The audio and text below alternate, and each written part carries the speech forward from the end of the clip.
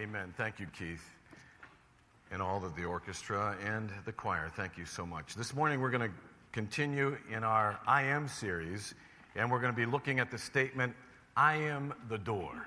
I am the door. Let's pray together. Heavenly Father, I would come to you this morning, and I would ask that you would forgive me and cleanse me of any sin that would hinder the preaching of your word, and that you would fill me with your Spirit, and that you would be the preacher. You would speak to your people, and we wouldn't just be hearers of your word, but we would be doers of it. And you wouldn't just stir us, but that you would change us. And that everything that is said and done in this room today would bring glory and honor to your name. For we ask these things in Jesus' name. Amen and amen.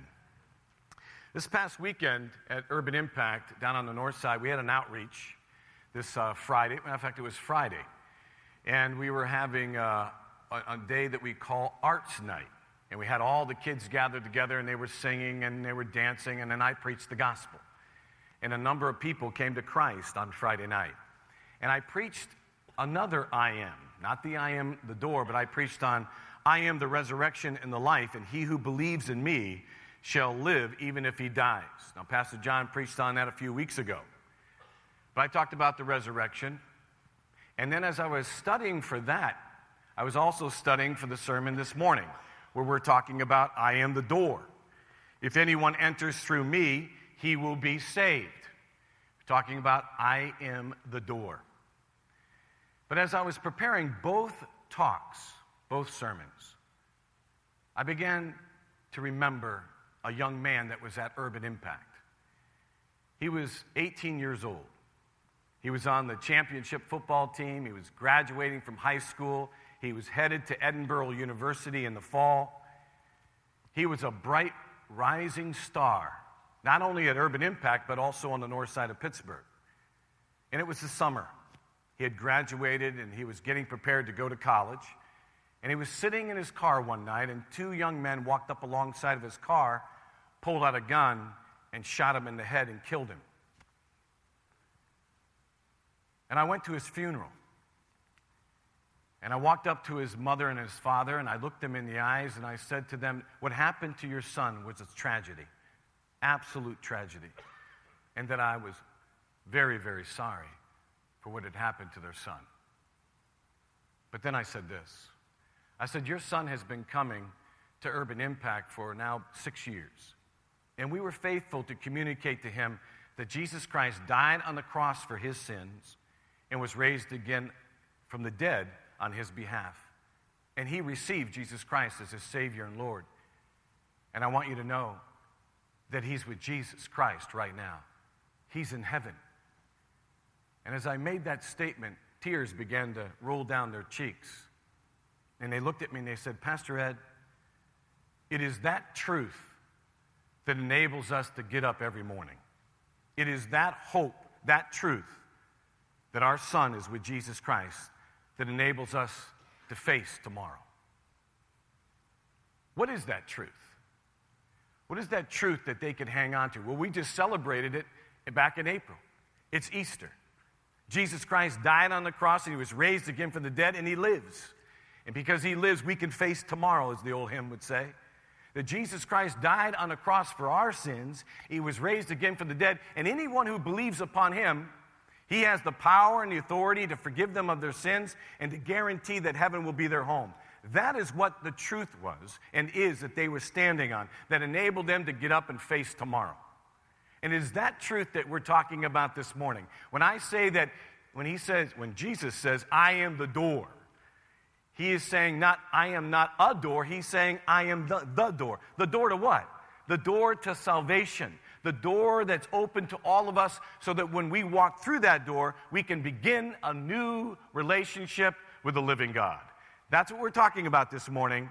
So don't get that confused with anything. Let us understand that that's what we're talking about, and let's get into our passage. In our passage this morning, it says this. John chapter 10, verse 7 through 10 says this. So Jesus said to them again. Notice it says again. So he's already told them once. He's telling them again. Truly, truly, I say to you, I am the door of the sheep. All who came before me were thieves and robbers, but the sheep did not hear them. I am the door. If anyone enters through me, he will be saved, and will go in and out and find pasture. The thief comes only to steal and kill and destroy. I came that they may have life and have it abundantly. In order to really understand this passage, we need to understand two things. We understand the biblical and the historical background of the passage. The biblical and historical background. Let's look first of all at the biblical context. In order to do that, we need to bounce all the way back to chapter 9 in the very beginning. And here we find that Jesus has an encounter with a blind man, and he heals him. And the blind man is absolutely delighted that he's healed. But the religious leaders, the Pharisees, they're not delighted at all. Matter of fact, they're really upset. So they bring the blind man before them. They bring him in, and they begin to question him. And they begin to argue with the blind man, trying to prove that he was never blind in the first place. But they lost the argument because those who knew him knew that he was born blind. So they lost that argument. So what did they do? They turned and they said, well, we're going to ask you to denounce Jesus as being from the devil. But the man wouldn't denounce Jesus. He wouldn't throw Christ under the bus, so they threw him out of the temple. Jesus finds this man and begins to tell him who he is. And now his spiritual eyes are open, and he understands that Jesus Christ is the Messiah, the Savior of the world, and he believes. And he begins to worship Jesus Christ. And when he becomes a follower of Christ, the Pharisees take issue with this.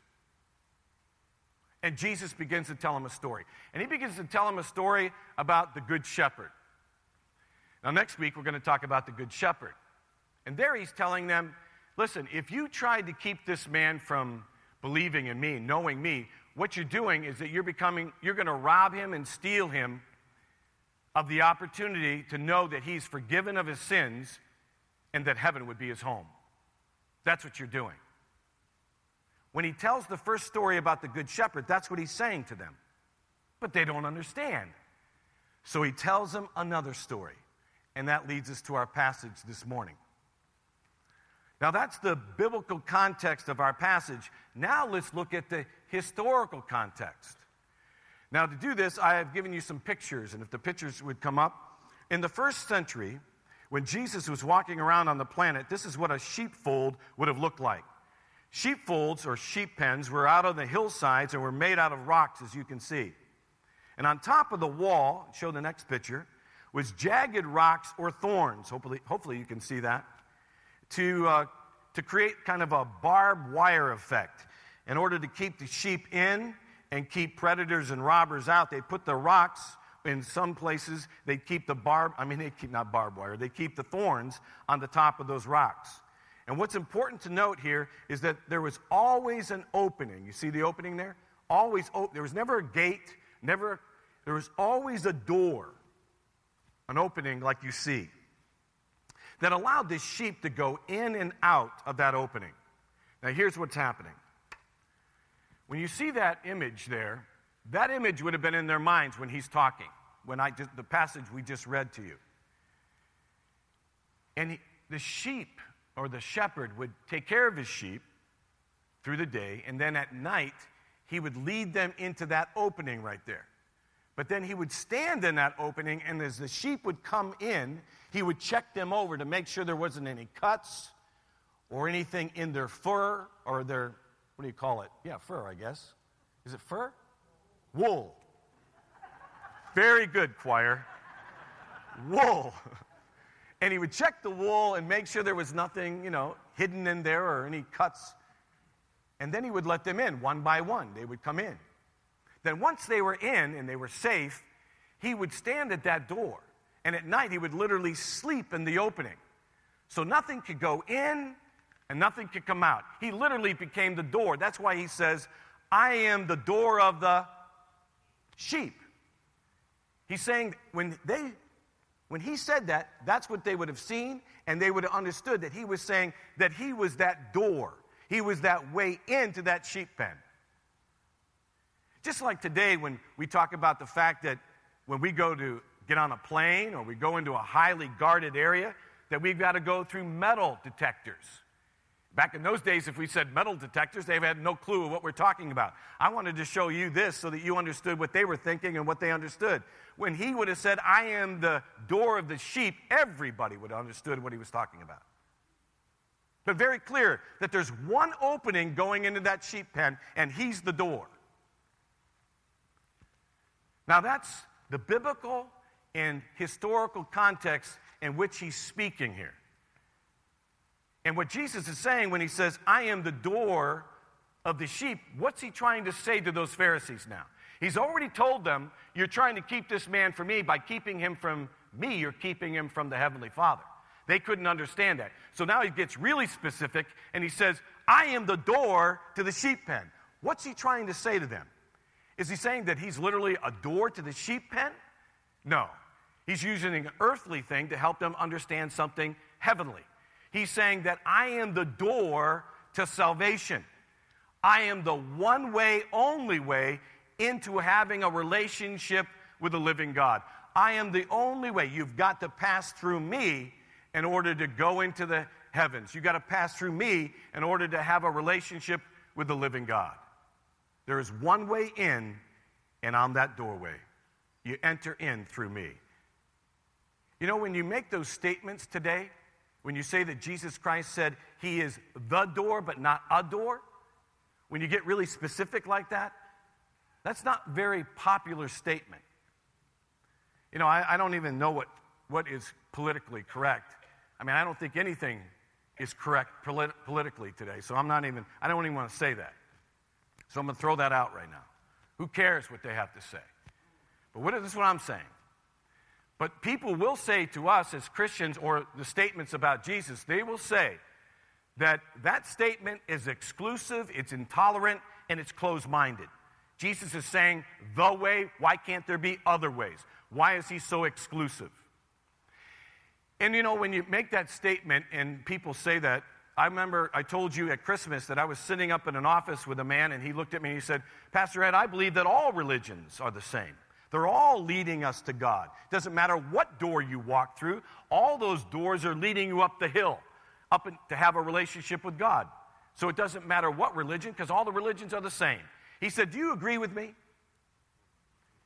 And I said to him, well, I respectfully disagree. And he said, well, why? I said, well, because I believe that Jesus Christ is uniquely different than any other founder of any other religion. He said, why do you say that? I said, well, I can tell you a number of reasons, but I'm going to tell you 4. Number 1 is that Jesus Christ claimed that he was God. No other founder of any other religion ever made that claim other than Jesus Christ. He claimed that he was God. Matter of fact, that's why they crucified him, because he claimed to be God. Now, either he was crazy or he was speaking the truth, but he claimed to be God. No other founder of any other religion made that claim. Second is he claimed that he had the authority and the power to forgive you of your sin. No other founder of any other religion made that claim other than Jesus Christ. They claimed that God could forgive you of your sin, but they themselves, they had no power or authority to forgive you of your sin. But Jesus Christ made the claim that he had the power and the authority to forgive us of our sins. Number 3 is that Jesus Christ claimed that salvation was by grace, not works. By grace, not works. In other words, he was saying that salvation is a gift, and that gift comes from God to all of us. And when you get a gift, you've got to receive the gift. You don't work for the gift. If you work for it, it would be a reward. It's not a reward, it's a gift, and God gives it to us. For God so loved the world, so God so loved you, that he gave his only son. There it is. He gave what? A gift, his son. Whoever believes in him shall not perish, but have what? Eternal life. See, it's a gift. I remember when I was in seminary, I was taking a class, and it was world religions. And I met a Hindu, and we became friends. And we talked, and we hung out with one another, and we were studying all the world religions. And I made a statement in class that Jesus Christ was uniquely different because he said salvation was by grace, not works. And my friend said, I don't agree with that. I said, I'll tell you what, let's just wait till the end of the class once we study all the religions, and let's pick up that question again. He said, okay, that's fair. So we studied all the religions. The class was over. He walks up to me and he says, Ed, you're absolutely right.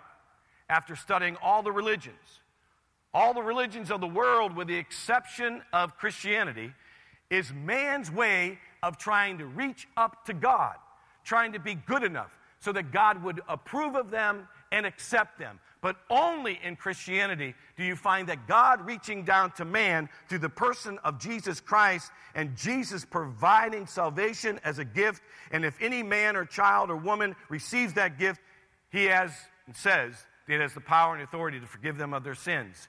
And I said, you got it, because that's what he said. And that makes Christianity and Jesus Christ uniquely different than any other founder of any other religion. Number 4 is that I said to my friend, Jesus Christ claimed to be resurrected from the dead. No other founder made that claim other than Jesus Christ. Matter of fact, you can go to the places where other founders are buried, and they're buried, they're dead, and their remains are right in the grave. But when you go to the gravesite of Jesus Christ, we all know that the tomb is empty. Why? Because he walked out of the grave. He lives. He lives. And I said to my friend, you see, Christianity, when you understand what Jesus said and what the Bible teaches, you understand Christianity is not a religion. It's not keeping a set of rules and regulations or even teachings. It's about having a relationship with a living Christ. It's about having a relationship with a person. And I said to him, I said, listen now, it's very important that you understand this. You see, we as Christians, we are trusting our founder for our salvation. Yes, we follow the teachings of our founder, Jesus Christ. We believe what he said was true, but we're not looking to his teachings to save us. We're literally looking to him to save us from our sin. We believe that he's the one that provides salvation. When you look at other religions, they're not looking to the founder for their salvation. No, they're following his teachings, believing his teachings are going to guide them into salvation. But we don't believe that. We believe that our founder is alive. We're not following a dead man's teachings. We're following a person who walked out of the grave and lives. We're following the person of Jesus Christ, believing that he has the power and the authority to forgive us of his sins. Why? Because he's the one who died on the cross and was raised again from the dead, and he lives. We're talking about having a relationship with a person. His name is Jesus Christ. I said, see, what we're saying here, my friend, is this, that Jesus Christ is uniquely different than any other founder, because he merely did not say, by the way, and I stopped him and I said this before I said what I was about to say. I said, you see, this is how it works. You could take Buddha out of Buddhism and still practice Buddhism. You could take Muhammad out of Islam and still practice Islam. But you cannot take Jesus Christ out of Christianity, because there's nothing there. It's about having a relationship with Christ. Have no questions there. It's about a person that's alive right now. And then I said to him, you see, he's uniquely different than any other founder, because he merely didn't say that he knew the truth. He said he is the truth. He didn't merely say that he knew a way to God. He said he is the way to God. Then I looked at my friend and I said, hear me. So when you say that all religions are the same, I respectfully disagree. You see, because Jesus Christ is uniquely different than any other founder of any other religion. So Christianity is without a shadow of a doubt set apart from them all. He looked at me and said, wow, Pastor Ed, you've given me a lot to think about. So when I make the statement today and we read that verse when Jesus said, I am not a door, but the door, he's saying, I am the way in so that you can know that heaven will be your home. You walk through me, you come to me, you will know that your sins are forgiven and that you have eternal life. For he said this, he said, I am the door. If anyone enters through me, he will be saved. Remember what he said over in John chapter 14:6. Jesus said this, I am the way, the truth, and the life, and no one comes to the Father except through me. Notice there he didn't say a way, a truth, a life. He said the way, the truth, the life. He's saying not a door, he's saying the door. You know, when you make those statements, it's not popular, is it? It's just not popular in our culture. They say that's an intolerant statement. You are being exclusive. You are being closed-minded. You can't be that because you're intolerant. And what we need to remember is this, that Jesus Christ wasn't intolerant. He wasn't exclusive. He was just stating the facts, the truth. When a society begins to worship tolerance, there's no distinction between what is right and wrong because you believe everything to the point where you believe in nothing. When you're tolerant of everybody and accept everybody's belief, you don't have any room to believe anything because you believe in everything. And there's no distinction between what is right and wrong. I was down visiting my Aunt Sally. I told you, she's 97 years old. She's an amazing woman. She lives by herself. She swims every day she can. I told you at Easter that I called her and I said, "What are you doing, Sally?" She said, "Oh, I'm swimming." I said, "That's great." She goes, "Yeah, I'm down at the pool, and I've been teaching people how to swim." I said, "What people?" She says, "You know, the 70-year-olds that come down and swim?" I blew that. She said, "Kids." She said, "Kids" to me. She goes, I'm teaching the kids." And I said, "What kids?" She said, "The 70-year-olds that come down to the pool." And I said to her, I said, "Man, that's amazing, Sally." She goes, "Well, I need some help."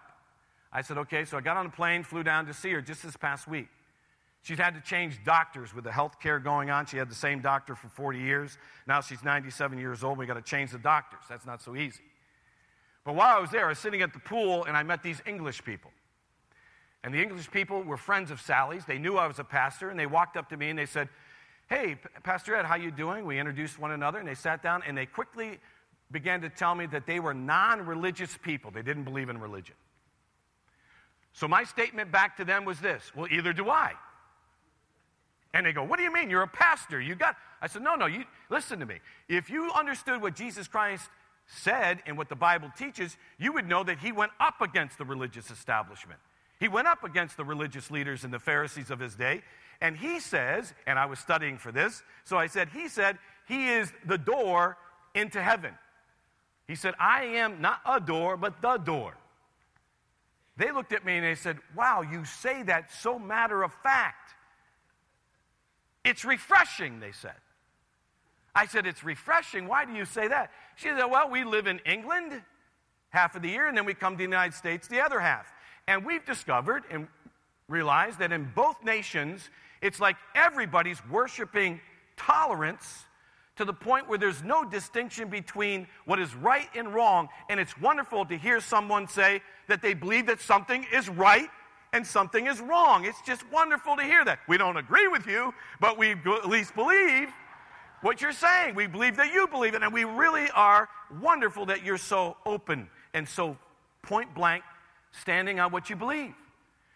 And I looked at him and I said, "Well, you know what? I agree with you. I agree with this. I agree that when you worship tolerance, you accept everything where you believe in nothing and that there's no distinction between what is right and wrong. But let me tell you what happens in the States as a pastor. When you get up and you talk about Jesus being the door, the only way into the kingdom of God, people will say that you're exclusive, you're intolerant, you're closed-minded." I said, "But you know, the truth is, you're stating the facts. You're just stating the truth. And there is truth." I said, "It's like this. It's like today, it's it's amazing the way we think anymore." I said, "But there is truth. There's a distinction between what is right and what is wrong." It's like when you go to a doctor. Say a person walks into the doctor, and the doctor tells them that they got diabetes. And the doctor says, "But if you'll take insulin, you'll be able to live, and you'll be able to keep the lid on that disease." And the person looks at the doctor and says, "Well, why do I have to take insulin?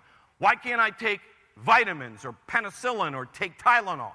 He said, "Because what we found is that it's true that if you will take insulin, you'll be able to live. But if you take vitamins and penicillin, it's not going to help you." "Well, I think that that's just intolerant. I think that that's just exclusive. I think your mind is just closed off. I think I can take vitamins. I think I can take penicillin. I think I can take Tylenol and I'll be fine." And the doctor would look at them and say, "You know what? You can take that, you can believe that, but I'm telling you the truth. If you'll take insulin, you'll live. If you don't, you're going to die." And there isn't anybody in the United States would be crazy enough to fight against that doctor. But it is amazing to me. It is amazing to me. It's pretty funny, really, when you think about it, that this statement here is so true. It's funny that the only place we insist on tolerance is when it comes to morality.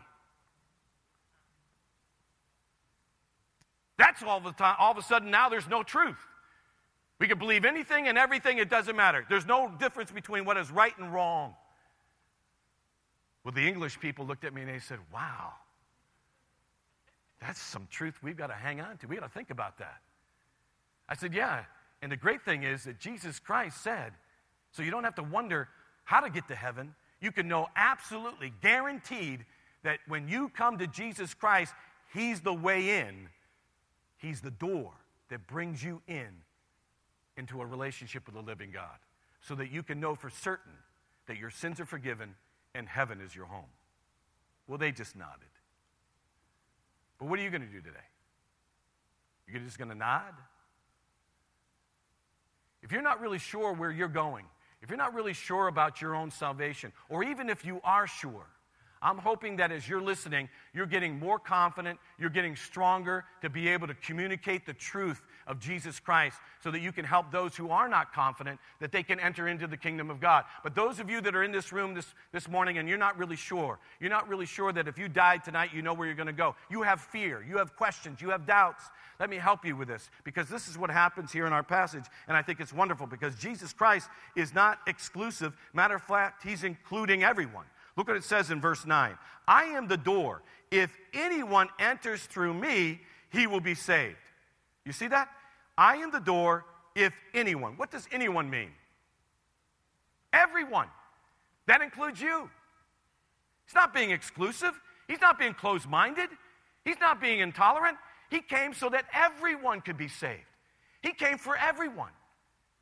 And by the way, He's saying it's open. He's including everyone when He says it. It doesn't matter who you are, where you've been, or what you've done. He's saying, I have come for you. And the door is open to you for anyone who's willing to enter in. Now, I know that there are organizations and bosses that have the closed door policy, and you never can get in front of your boss.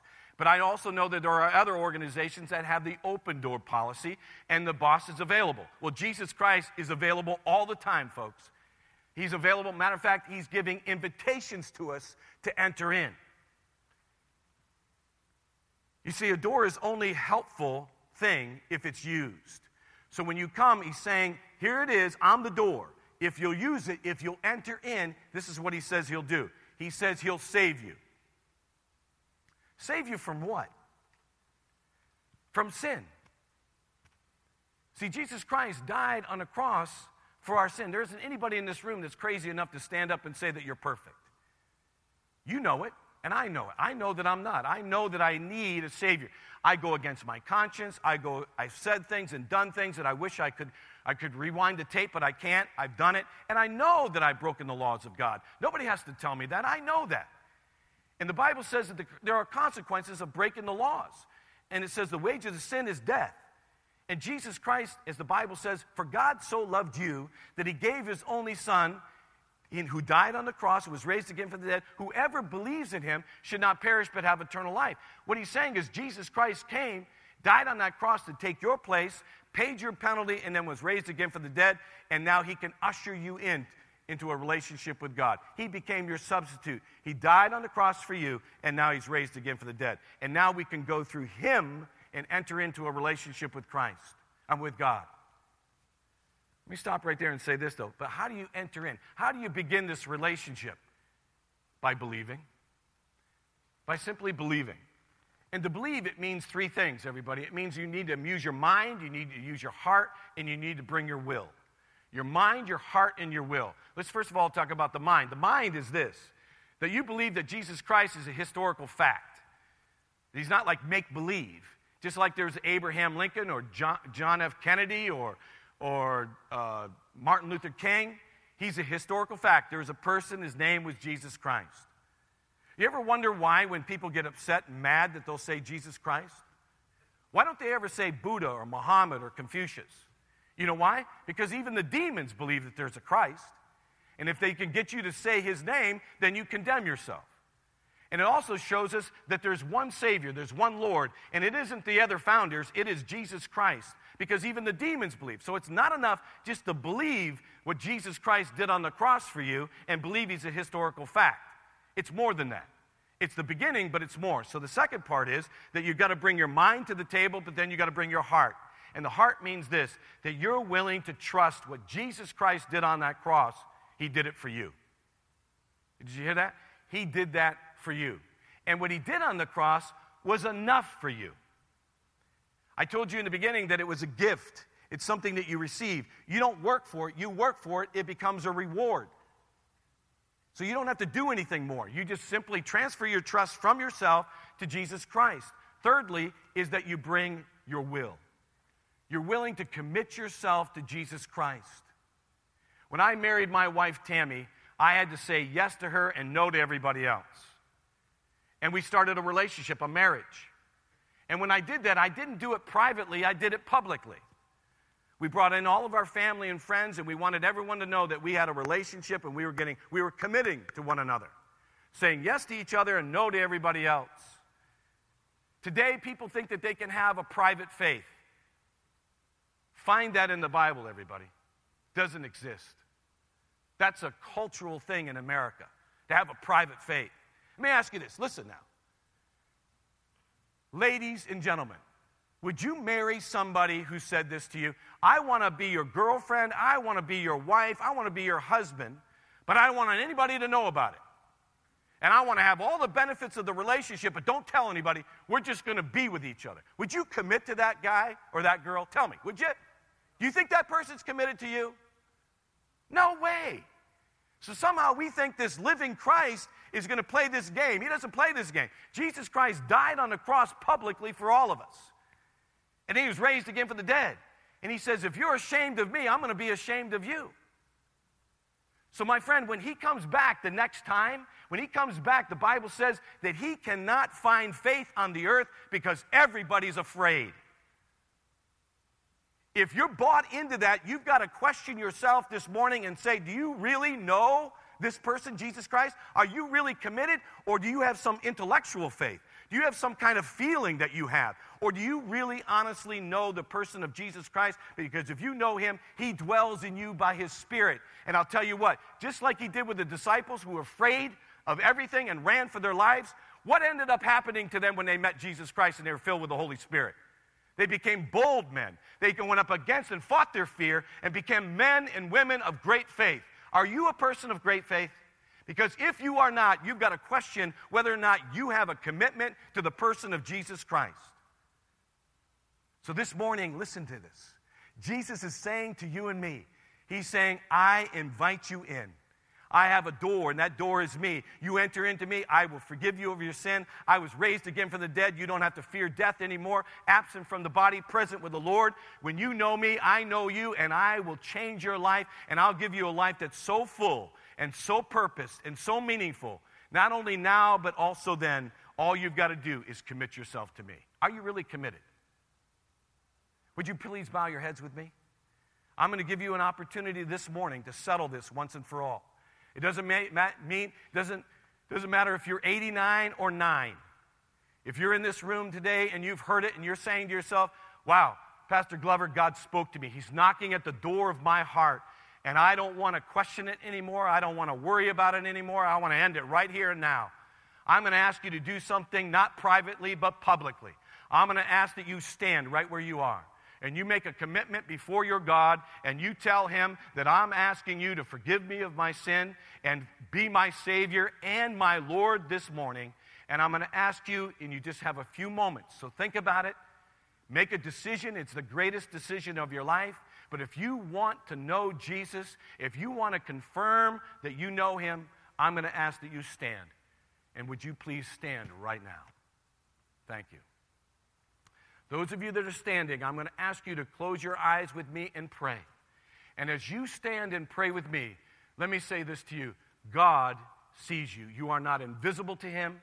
He knows where you are, and he is going to meet you in a new and right way, the way that he only can meet you. So by standing, my friend, I am telling you that you, this day, you put it in the ground. You don't worry about it. You don't think about it anymore. You just say, on this day, whatever this date is, you say May and the date, and say, on this day, I put a stake in the ground. I've committed myself to him, and he who has started this work in me will complete it until that day. Let's pray together. Heavenly Father, we come to you right now in Jesus' name. And we would ask that you would forgive us of our sins. And we would ask that you would fill us with your Spirit. And that you would, right now, that our relationship with you would be as real as I'm standing here. And that you would meet me right here, right now. And I'm going to ask, Lord Jesus, that you'd forgive me and cleanse me of my sin. And I'm going to ask you to fill me with your Spirit, that you would give me courage and boldness to walk with you. Thank you for what you've done in my life. I ask you to give me courage and boldness. Help me to stay in the Word. Help me to come to church. Help me to get in a small group, and help me to grow. For I ask these things in Jesus' name. Amen and amen. With everybody still standing, everybody looking right here, look at me. Those of you that are standing, I'm going to say something to you this morning. Today I walk around in the streets of Pittsburgh, and there seems to be no courage anywhere. No boldness anywhere. But I'm going to say this to you. On this day, the Lord Jesus Christ has met you. And you let no one take it from you. You don't let the devil take it from you. You take that and you take it home, and you know that this day you stand with him. When you pass from this life, you're going to pass into the kingdom of God. Just like that young man who died, who was shot to death, he's in the kingdom, and so will you be. And I trust that every one of you who sat here today, you understand where you are. Because, my friend, as the days get closer, you're going to have to make a decision of where you're going to be and who you're going to stand for and what you're going to do with your time and your talent and your treasures. Because it's this day. It's our generation, and we're going to be accountable for it. So this is the day to make a decision of where you're going to go and where you're going to be. Billy Graham's going to walk into this town in the month of August. We're going to have Man Up conferences. We're going to do these things in order to help us to be the greatest people that have ever walked on the planet, because we serve the greatest God that has ever been and ever will be. So when you walk out of this time and you sing this song, you stand with the rest of us. Stand now. And you sing this song like you really mean it. And let's worship him this morning without question, without doubt, about where we stand with Jesus Christ.